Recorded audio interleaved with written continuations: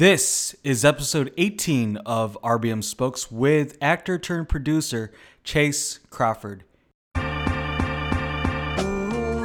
You're listening to the Red Bicycle Media Spokes podcast, a show about the experiences of a film production house and the people they work with in the film industry, with your host, James Pizarro. Hey guys, welcome to another episode of Spokes. We are glad you are able to make it today. This is producer Christian once again introducing you to another great episode that we have. So a little backstory about today's guest. He is a producer, actor turned producer. We met him last year on his set with our fellow director friend Zach Dalton, who has directed some great stuff, including a couple of our projects. And a lot of fun, a lot of good times with these guys. And then we worked with them again a couple weeks ago on a commercial. So that was also a great time. A good crew selected by Zach and Chase, and also just the precautions they took with COVID and everything. I thought they did a great job on set. So I think that's kind of also why we have him on today, just to talk about those type of things. You'll hear more of this on the podcast on this episode. A couple more tidbits about our guest today. He is from the Cincinnati area. He's an actor turned producer who's acted in many movies and TV shows, one of them being a Sundance selected film called GOAT, which starred James Franco and Nick Jonas. And he talks about that a little bit, talking about making connections as a producer. And he has his own production company, of course, 4x3 Productions. And they have a few movies coming out within this year, actually. So that's really exciting news for him. And we're really glad to have him on the podcast. So without further ado, here is Mr. Chase Crawford. Hey, we have Chase Crawford on today, and welcome, Chase. I'm glad you came on. Yes, I'm glad that I was able to join you today. Thanks for having me. We really appreciate you coming on. We're fresh off a shoot last week, and that was an interesting endeavor in itself. So basically, tell me about your background. First of all, I know you didn't start off in producing. You were an actor or still acting. So tell me a little bit about that. Yeah, so I got my start as an actor. Really, the real start was like when I was 15 years old. I had got my hands on a T3i and started making YouTube videos with my friends. Through a strange turn of events that kind of led to, so essentially me and my friends would make these fake Taco Bell commercials before I even knew what the word spec was. And their marketing team found my videos and had reached out to me to ask if I could come to LA to write and direct a commercial for them. So at 17, I got to go to LA like on a whim, experience this still crazy thing. And then kind of bring that experience back to Cincinnati. I ended up graduating high school early.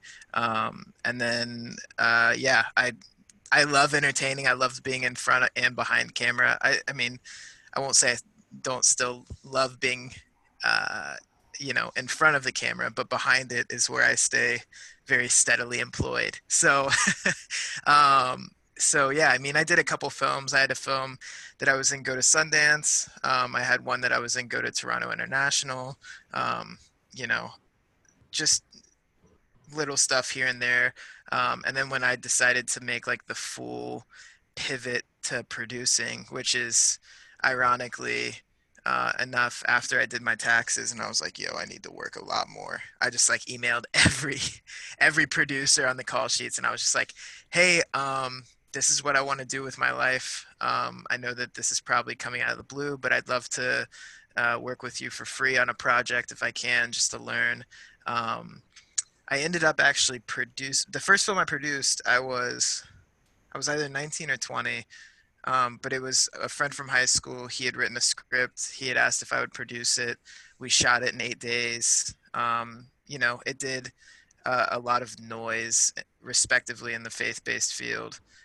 We got some great Dove reviews, that sort of deal, and really kind of helped me land this current deal that I have right now with a company who makes films on spec for Hallmark and Lifetime, which is nice recurring work. They do 20 projects a year. They try to sell them for placements.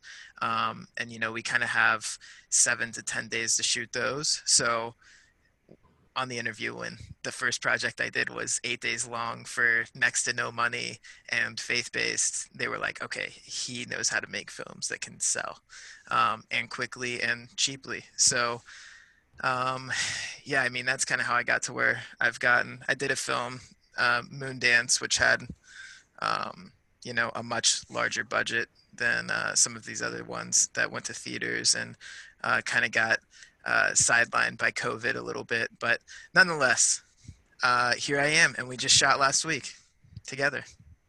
I know that was a great experience, and I don't think a lot of people know how to almost not only reinvent themselves, but literally invent themselves and find work out of nothing. And what gave you that idea to actually approach, approach the producers? Because that takes a little chutzpah, and just being able to write them a letter and say, what was your general response from that? Okay, so maybe something I skipped over. So while I was in high school, my last 2 years of high school, I went to vocational school, so like a tech and art school, and ended up graduating with my 2-year degree in media production. So I already kind of like had this background where, like, if I wanted to go like produce the local news or like do something like that, I could probably get it some sort of job with that. But I wanted like 10 times, 20 times more than that. So, kind of pivoting my way, I knew with acting, I could get to in front of who I wanted to more quickly. I was able to get, with in films with like producers like Christine Vachon and Vince Jolivet, and meet people like James Franco and Nick Jonas, and people who have produced their own projects as well, and kind of just being able to submerge myself in that atmosphere. Like when the film got accepted to Sundance, I went to Sundance. I used the name of the film to the fullest of extent so I could get into places and meet these people who I normally wouldn't be able to meet in Cincinnati, Ohio. So, I mean, I've really always just continued to invest in myself, as far as like, man, I probably didn't have $800 to go to Utah when I was 19 years old and just got married and just had a kid, but I did it. And we stayed in Salt Lake City and drove to Park City every day. And we rented a $20 car in the middle of winter that got stuck on the road one time. Like just stuff like that. Being able to appropriately invest in yourself. It doesn't always have to be lavish or the way that people who are like making it are doing it. You just have to be there. That's what I kind of learned. So I was just there for the cheapest way I could be, and trying to rub elbows, and so far so good. I think that's certainly great. And I've with other guests we've talked a little bit about this, and we're all goal oriented, but I've also tried to be journey oriented, where I'm just enjoying the ride and really kind of embracing each step as just kind of like paying your dues, or not having it as a pure misery. Now, granted, some of the times are miserable, but is that something that you've tried to incorporate and just try to stay positive? Because you're also raising a family at the same time. Yeah, I mean the hardest balance is balancing a business and a career and family and goals, and goals for your family, goals for your career. Someone who I spend a lot of time with says, you can only have a person who has more than one focus is not focused. So you can have a focus on your business and you can have a focus on your family, but if you have more priorities than that, then that's when things start to, like, when you have hobbies that start to take over your life, or when you have because a hobby is going to take away. And I think everyone should have hobbies. This is an anti-hobby like sentiment, but it's like, hobby takes away from either family or career. That's the truth of it, right? So, I think a lot of hobbies can complement your family or complement your career, which is, I think, why people pick smart hobbies to have. Hobbies like, oh, I'm going to learn animation. Okay, well, that helps my career. Once I know animation, then I can charge a higher day rate. Or, hey, I'm going to get into renovating houses. Great. My wife and my family will love me when I save them $20,000 renovating the basement myself. But if your hobby is, for a while I collected sports memorabilia, well, let's see, that takes away from the money portion of the family, and I have a bunch of signed jerseys of grown men. great, perfect, I win. That's kind of like when I started to like reassess like how smaller portions of time I'm spending each day play into the bigger picture. And really just like taking advantage of every second of every day. So it's like, getting into the excruciating details. I probably only sleep 7 hours a night, 6 to 7 hours a night.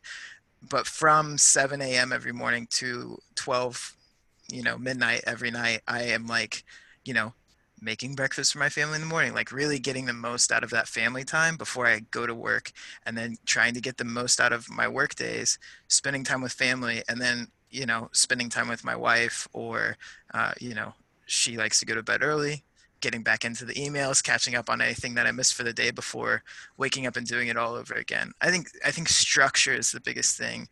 Not just young people, but I think a lot of people lack structure in their not just days, but in their lives.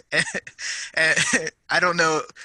I don't know. I probably just had structure beaten in my head since I was a child, but sometimes that's like the biggest step one that people can get if they want to change their lives is seeing if they have structure, and then when they realize they probably don't, kind of finding a structure.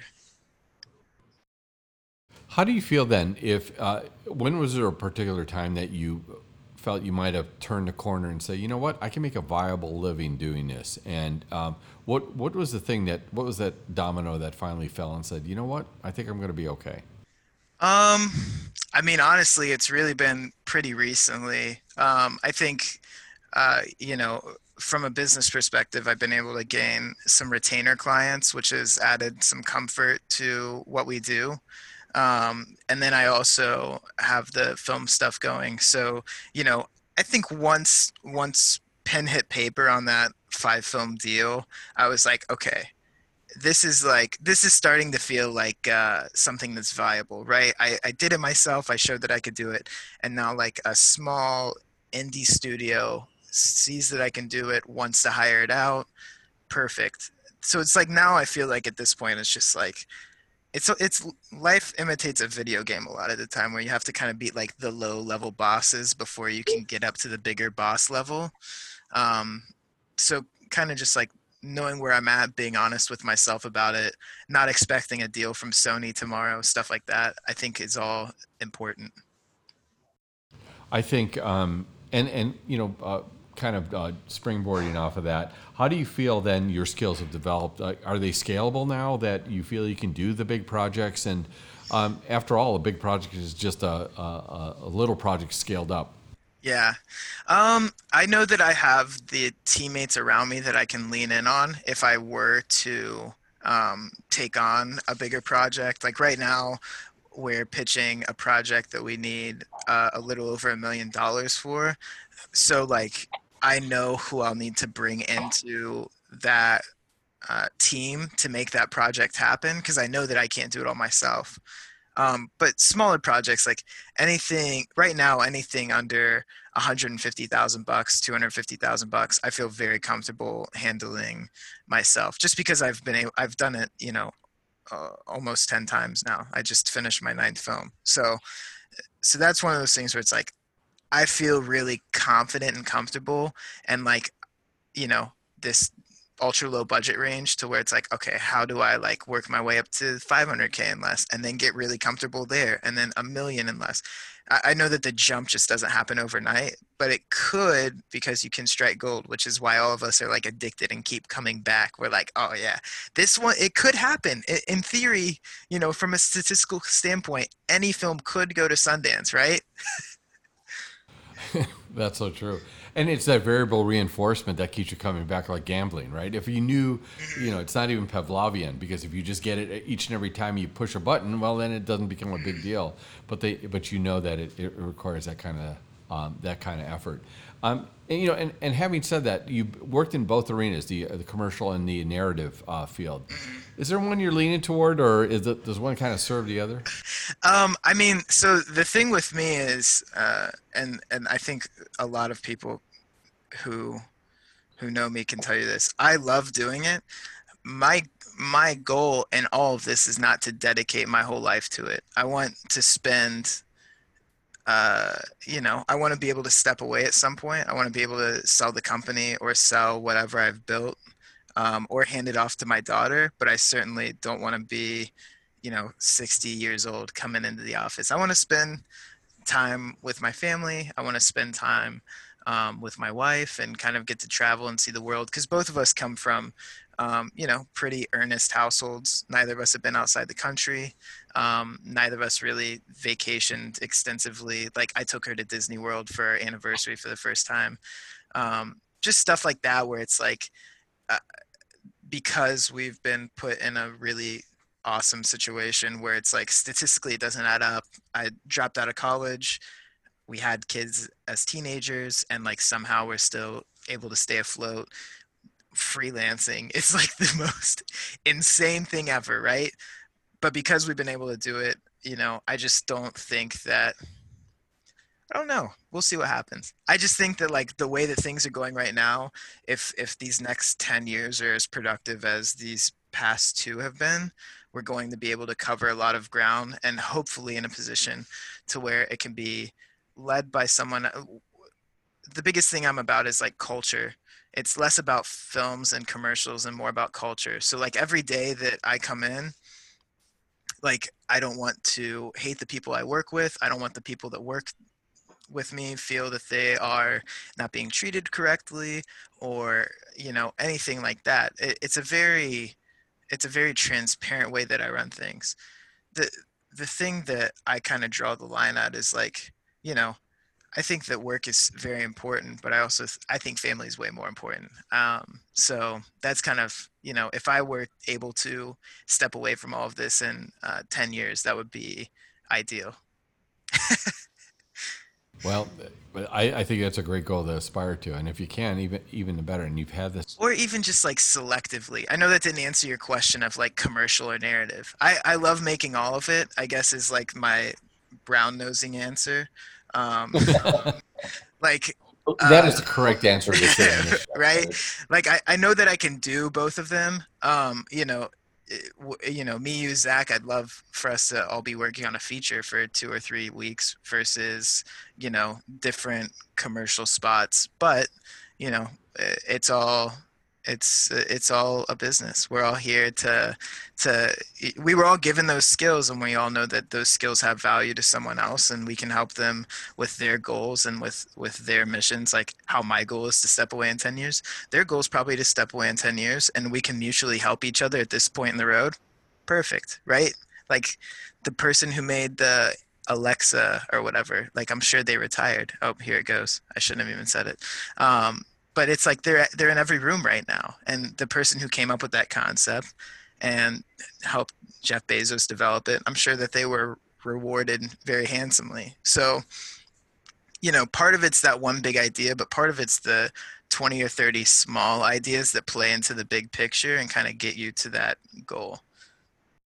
But don't you feel that mindset also of kind of making quote unquote something out of nothing is innate to you, that you can say, well, say it wasn't filmmaking, it was boat building or starting another real estate business or something. Obviously, you have to love it. It still has to have that. You still have to have the kindling inside to kind of make those things happen. Of course, I think it comes down to like whether the work makes you happy or not. Like I don't have any less happiness when I'm shooting a commercial or music video or a movie. Like it's all, and this might be the one of the things that's weird or different because I ran into a PA on one of these low budget films. It's like, man, I don't know why you're putting 110% into this when it's like, these are movies with scripts that have probably been flown through and like they've just been pushed out the door to be made. And it's like, dude, because at the end of the day, my name's on this. Like, I'm going to give it the best that I can because people who start mailing it in this early, they kind of get roadblocked here in their career, right? The people at the next level can see who's mailing it in on this level and who is putting 110%, like who would give them 110% at their level if they were to take a chance on them, right? If someone's already mailing it in, the first rung outside of making your own little independent film in your hometown, that's not a good sign, I don't think. At least I probably wouldn't take a chance on anyone who I saw mailing it in on something like this. So yeah, I mean, like every day, I think we have to decide whether we're in it for the money or the love. And I think, all of us have come together because, Zach too, we're all very protective about what kind of attitudes and egos and stuff we allow. And we all love this at the end of the day. We all want it to be, we all are like in strive for as close to perfection, I think, as we can get. And the fun of it, I've been fortunate enough to be on a couple of your sets, and obviously we talk about camaraderie and culture, but these are people you like hanging out with, and we know it's a long, hard day. We know it's the 17th take. We know we have to deal with difficult clients, but we all kind of just look at each other and go, at the end of the day, we have to get this job done, and we're going to get it done, and we're going to do it with a smile and with a positive attitude because it needs to be done. Yeah. And I saw that, I witnessed that because, everybody on your set, if you can say handpicked, they may not be, but they're not going to come back if they have not passed muster. And that's one thing I've definitely noticed about your set. And also, the pivoting to your company, 4x3 Productions, you have people who work with you. And first of all, how'd you come up with that name?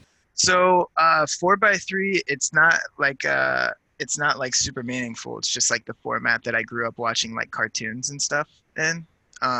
And I looked it up, and to my surprise, no one had taken that, that name. So I think the closest thing is 4x2 or 2x4, which is Sacha Baron Cohen's production company. But I don't know if we're gonna get into suing each other anytime soon. But yeah, 4x3 was really just I needed a name. That was kind of like the first like serious thought that came to it. We have 6 members of our team focused just on, film, commercial. We do a lot of post-production right now.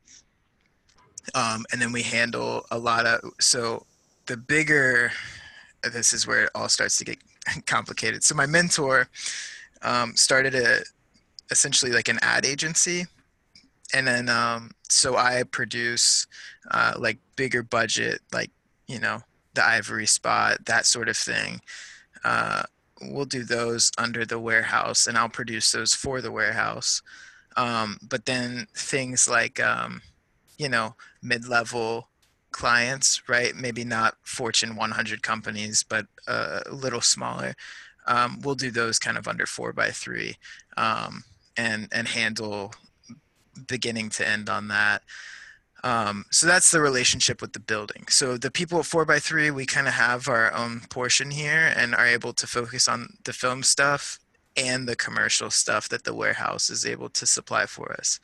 But yeah, I mean, we just recently, due to the corona, we had to make a little bit of a pivot because we were able to get Moondance in all these theaters.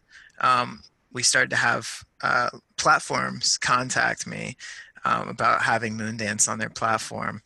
And then I was like, man, this is like a valuable contact book that I have now. And we're not going to be able to shoot for a while. Let's like see who we know in our first and second circles that have like some good indies and see if they'd be interested in us releasing them and like being their distributor and using these contacts that we have. And we just announced our first project yesterday that's going to be a pure distribution partner, which is it was called The Last Party in New York. Then it was called The Last Party. And then I got introduced to the director. We talked, I watched the film, and I was like, dude, we should rebrand this as a Christmas movie. Because it's all about this last Christmas party that this group of friends has. And I'm like, we should rebrand this, and I think that we can take it to market this Christmas and probably do really well. So that's the first project. We have a bunch of others that we're looking at right now, but including like we're working on repackaging certain YouTubers' content and then pitching those as shows as well. So like hunting, fishing, that stuff is huge. Content for that is huge. And these people are already making hours and hours of content on YouTube. How can we kind of jump in, repackage, and then pitch to our partners and see if we can essentially take, user generated content and turn it into a television show, more or less. Um, so that's kind of the pivot we made now. But now that we're back into production, I'm working on that, and then we have one of our guys who kind of helps me, like, associate produce stuff, working on that end of the thing. But fortunately, we've had more traditional work re-enter the pipeline, anyways. So who's feeding you a lot of this work? Are you working with different agencies, or is it word of mouth, or is it repeat business, or a little bit of both of everything? Oh man, right now it's a lot of referrals, which reminds me that I have 2 emails I need to respond to. Like, it's like you say that, I'm like, oh man, I got to get back to these emails. Little acid reflux, right? Yeah, there, exactly. A lot of referrals. Right now we're doing a lot of stuff with different agencies. We kind of, just due to the kind of special relationships that we have, we try not to work with too many different agencies, just so they kind of like feel like they have like we have kind of a West Coast partner, an East Coast partner, a Midwest partner, just so they kind of feel that they have something like, a little exclusive to sell. And then we get a lot of repeat business from that. And then we also have, clients of our own, at the warehouse. Procter & Gamble's a big client. Cal Brands. We do a lot of stuff with Red Bull and Google. So just like stuff like that is really nice to like hang your hat on, and like really get to play around with some big ideas, some like some stuff that can really it's advertising. We're trying to help them generate sales. So, if they see the number on the bottom line because of something that we helped made, then mission accomplished, right? So that's one of those things where it's like, big shoots, big ideas, but also hopefully we're pushing a lot of numbers for them. So then they keep coming back, which is a huge part of our business is just return people, being fair across the board as far everything from pricing to transparency on timelines to anything like that along the way, I think is what builds that return customer.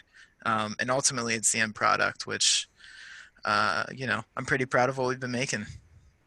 Would you say the majority of your clients already have a treatment or a concept in mind, and they expect you to kind of counter with something? One of the challenges that at least I've run into is that when clients approach you, and sometimes it's your job to tell them what they want. They don't know what they want and what the scope of that is, and how much they want to spend and all. How are your clients coming to you? Are they half baked, or do they have a clear vision on what they want to do, and you just kind of mold that? So it's awesome. The relationships with other agencies work so well because they already come essentially pretty lined out. They just need help with executing it at that point, like production and post-production. The other side of the business is a lot of general meetings, a lot of golf outings, a lot of taking someone out to drinks and learning more about them and learning kind of what their company is and what their objectives are and how we can help and what kind of synergies they have in other aspects of the business that need photo, video, all of that stuff. Because, the more that we can learn about them, the bigger of a picture that we can paint for them. Whereas like if we're just so micro focused on like, all right, cool. So it's like this company, right? They have like this, and if all they're focused on is this, and then they realize they have no content of this, which for audio users, I'm holding up 2 different sized remotes. That's because we didn't know the whole picture. We can't paint the whole picture for the audience or for the company, for that matter. So yeah, I mean, a lot of it is kind of developing ideas, playing the what's your budget game, playing the, what are you expecting out of me for how much money? That's the underlying question, and you can't always be super direct, right? I wish It's then I always wish they the could most just fun be conversation, right? Is that, and everybody, it's almost like the gorilla sitting in a room. You know, you got to go to it, and it was like, what are you thinking? You know, and on what you want to spend. And that's always a challenge. And I'm sure you've walked away for projects that just did not seem like a good fit. What is your disengagement approach when you go, this is just not going to work out? First of all, I always believe in getting out early if you can, so Yeah, I you was don't about have to say it depends on how long the you free wait. time invested. Yeah, I mean, my my exit strategy. Let's see. There's just some stuff. I mean, I'm super direct. I've gotten emails from, and this is nothing personal, but I've just got messages from people whose music genres that I'm not super into. So I'll get things from genres that I'm not super fan of, and I'll just pass on it from the start, right? It's just like, I don't really think that this is for me, and I'm not really trying to explore what the budget is because then it might be for me, and I don't want it to be for me for the wrong reasons.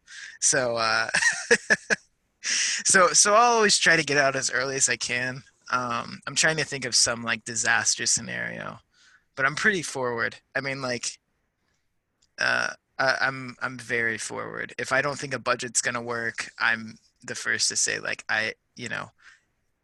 you're welcome to explore other options. Like, here's some production partners I think that could do it for this. All of that stuff, which most of the time, honestly, like leads them back to you because it ultimately I think drives that trust that like you're looking out for them and not trying to cut any corners.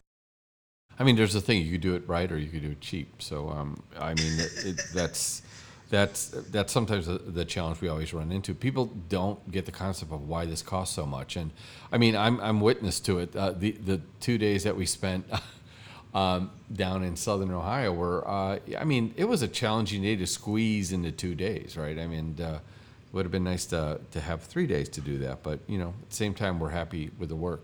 Now, during the, we're actually, hopefully, it's never going to be post-COVID. I think we're still in the midst of it. You're still finding work, and I noticed on set there were certain protocols that you had, which was great. I think it made everybody feel safe and know that production can still exist during COVID. How has the work been coming in steady, like you'd mentioned during the COVID times? Yeah, we've because of kind of our uh, whatever you want to call it, being on the front of the wave of the whole COVID prevention thing. We've been able to get to set uh, quicker than I think other companies have. We have a OSHA plan that's filed with SAG that's been approved. It's like 65 pages. It was a pain to get together, um, but it keeps us all employed, which I'm happy to do. Uh, um, the biggest thing though is just like the temperatures, the waivers, like all of the other things that you just need to do to cover your bases. That's kind of like, you know, the the biggest thing is just there's a lot more paperwork, a lot more things to think about, like individually packaged lunches, all of that stuff.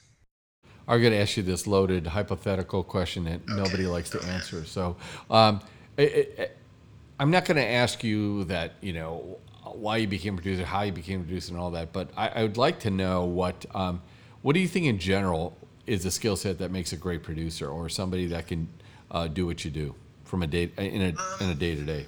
Attention to detail is the biggest number one thing.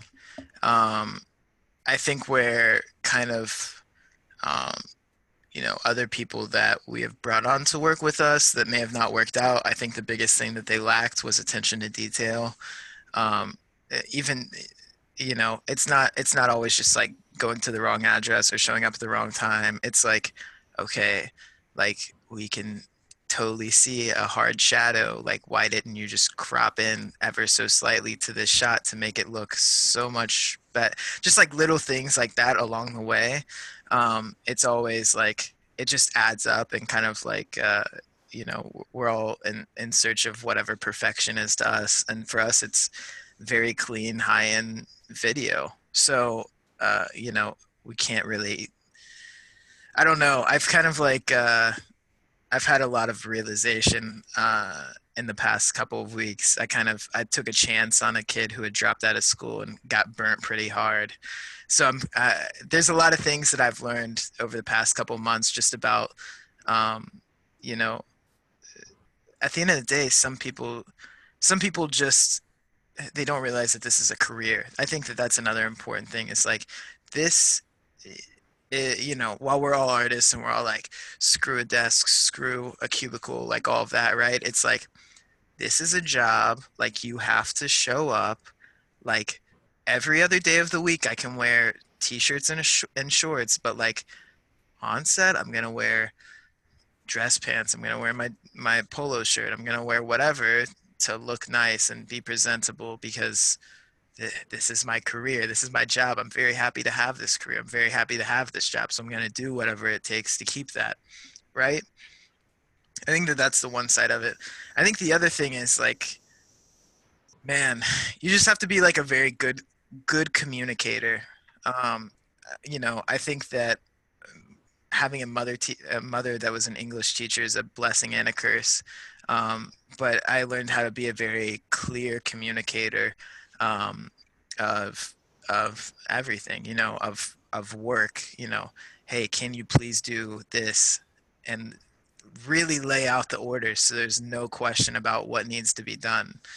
I think being a natural leader is one of the things, and kind of having a very clear vision. Um, I think that, I mean, it's almost like, and this isn't about me. This isn't, about anyone specific, but it's like you have to have a lot of the qualities that like a CEO of a company has, because at the end of the day, that's what you are, right? So you have to be very clear. You have to be patient. You have to have attention to detail. You have to be focused on the vision. You have to be juggling all of these.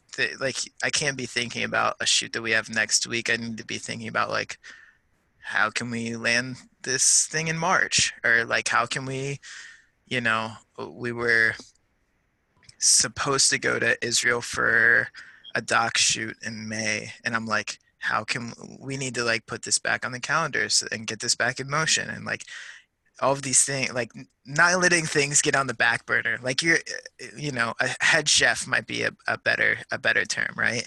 It's like, you got to know all the meals in the back of your brain. You got to know how to tell people what to do, or else food's going to get burnt. People in the kitchen are going to be pissed. Like, the people at your restaurant aren't going to come back. Yeah, that's a much better analogy. I like that one better. Do you think that smaller crews and I'm going to call them micro crews, less than 20 or 30, will have more of a place now, especially people trying to keep their numbers down and maybe even costs down, but still produce high quality work? How do you think? What do you think the near future or the future is for them? Uh, so yes, I do think. I think that we're going to see, and I think we are seeing budgets go down, crews go down, because I think a lot of people are finding this sweet spot of, sorry, excuse me, of less than they spent before, but like 90 to 95% of the quality, and they're okay with spending, you know, 20 to 30% less and still get 90 to 95% of the job done. I think that that's kind of where we're seeing this sweet spot of micro crews coming in, where it's like, you know, technically you only need 6 or 7 people to get something done, right? If you have 8 or 9, then you get something good done. If you get 9 or 10, then it's something like, now you're pushing it towards something great and then something perfect, right? That's like what you're constantly climbing this ladder up, and like, you know, it's like, okay, cool, it'd be nice to have hair and makeup here. Okay, boom, they will help us get that extra percentage for the person that's there. But like an assistant, no way, right? We can't, no way. Eh, so we have a lot of people wearing different hats now, but that's just how it's going to be. That's just how it is.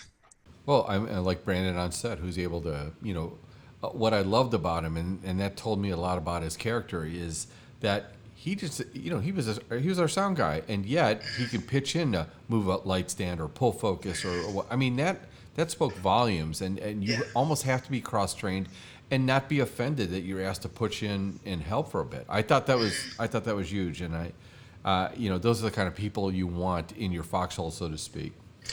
Hey, so man, where can we find you? I'm going to let you get back to your email. So where do we find you? I am CHSECRWFRD on everything. And my Venmo is, that's when you can cut out. I'm just kidding. Well, listen, I appreciate you coming on, and I look forward to collaborating in the future. You're really fun to work with, and anybody who has not worked with Chase needs to look him up, because he's not only a very productive and great person on set, he's just a really great guy. So thanks again, Chase. Thank you. I appreciate it. Thanks for having me on. I'm really glad that we were able to get this on the books. And that is it for today's episode of Spokes with Chase Crawford. Chase, thank you for coming on. Loved the conversation, loved having you on, and hopefully we get to work again someday. If you like this episode, please check us out. We are on Spotify, we are on Apple, Stitcher, Google. Subscribe, please leave a review, leave a comment. I'd love to hear from you. We are also on social media. You have Chase's information from before. Ours is at Red Bicycle Media. You can check James out at JTP Red Bike, and I'm at C_PIZ23. Thanks for listening, and we'll talk to you next time.